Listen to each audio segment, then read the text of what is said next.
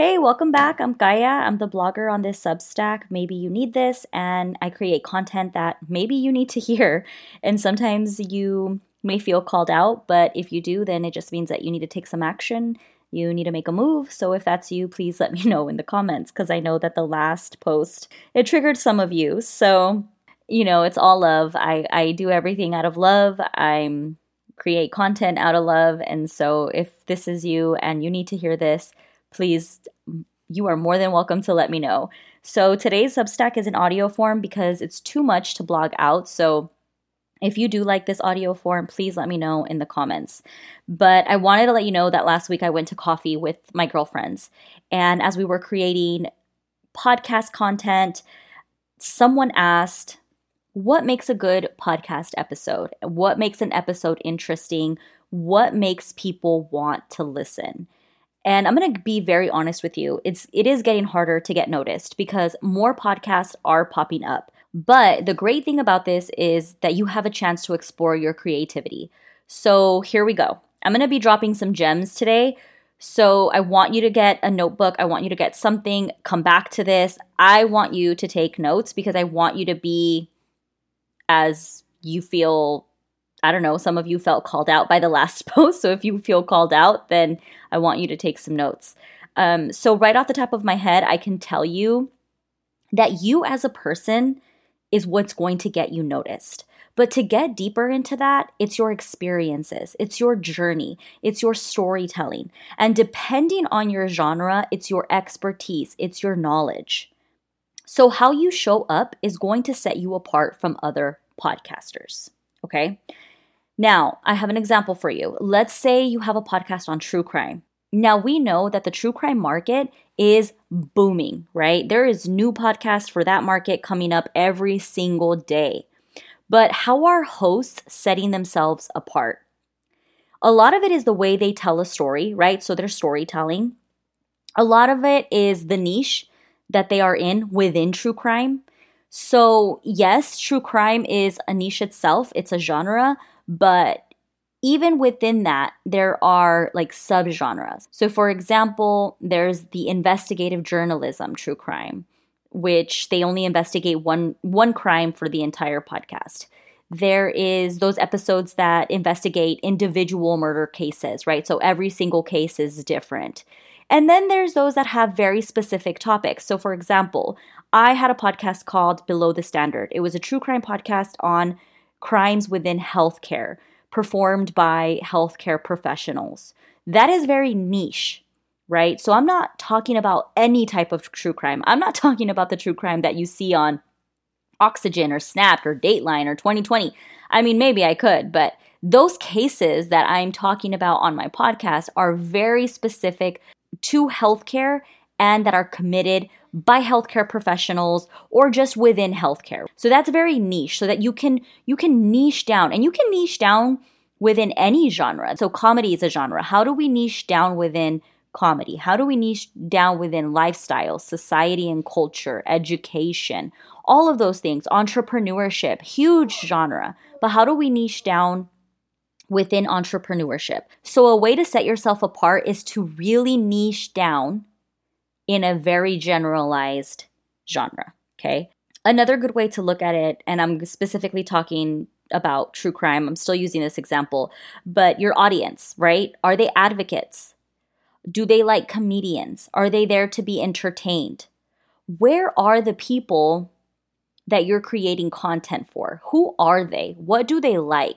Because if they're advocates, then they're probably not always listening to the funny stuff of true crime, right? Where people mix laughter and murder.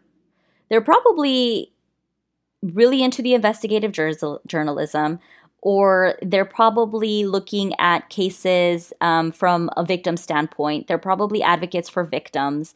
They're at the conferences where they raise money and funds for victims. Maybe they are into ethical journalism, ethical true crime. They help out within their community. Like if they're advocates, right, then that's the content that you should be putting out. Now, if they like the funny stuff, then probably mocktails and murder or cocktails and murder. Those are the two different ways. How are you going to show up for your audience, right? Where are those people at? Another great way to get people to listen to your podcast is how you show up on social media. Do you post and ghost? Because if that's you, then you're going to get what you put out, right? You're not going to get the best audience feedback. You're not going to get the best audience engagement if you can't engage with your audience. But if you're showing up consistently, and I know that's a word that people hate. I know it triggers people, but there is no other way around it. When you show up consistently, right? Let's say you do start showing up consistently. Tell me that your audience doesn't start to grow. Tell me that your audience won't start to put a face to the voice and building that connection. It's huge when you're consistent. When you're showing up every single week with a new episode, and then you take it to social media and you do a live, you do a story, you do a reel. Maybe you take a snippet from your podcast episode and you add it to a reel. And it's you just walking down the street. You know what I mean? It's you having a great time. Maybe you're a business owner and you want to show up behind the scenes. So you take a snippet from your podcast episode and you're showing the grind of it. You're showing how you're getting up every day and you're showing up in your business, and you use that snippet on top of a reel. That's huge. That type of content is engaging. It's also a really good way to connect with people because people are hearing your voice, one. Two, if you're saying something inspirational, people like that and they will probably use your voice. How many times have we seen reels go viral and it's just somebody talking over them, right? So that's another way that you can get your podcast episode out there. That's another way to engage with your audience, to connect with your audience, showing up consistently on your social media. And lastly, what's going to make people tune in is networking. Start showing up at networking events. Plug your podcast in and watch that growth start happening almost immediately. But it starts with your podcast content. Put time and effort into your content and people will make you a part of their life, right? So I want you to think about that. What is the content that you are putting out? Or what is the content that you want to put out? What does that look like? And how can you use your experience, your knowledge in whatever industry you're in, your storytelling? How can you use that and put that into your podcast content, right? So I have an exercise for you and you can do it right now. I want you to make a list of 10 podcast ideas within your niche. What experiences, lessons learned, stories, pieces of advice that you can pass on? Write down 10 ideas and try to find a commonality in these ideas. What do you see? What keeps showing up? What is it that you're a trend that you're seeing here within your own ideas, right? And if you can't come up with 10 ideas, then please book a call with me because I have questions. I have a lot of questions and I promise you we will come up with 10 ideas within 30 minutes. Okay? So I want you to think of that. I want you to think of your content because it starts with your content. If your content is not there and you're not putting that love into your content, you're not wanting to make an impact, then no one is going to tune in. Everything else comes after you put that content in. Then you do the networking. Then you do the marketing.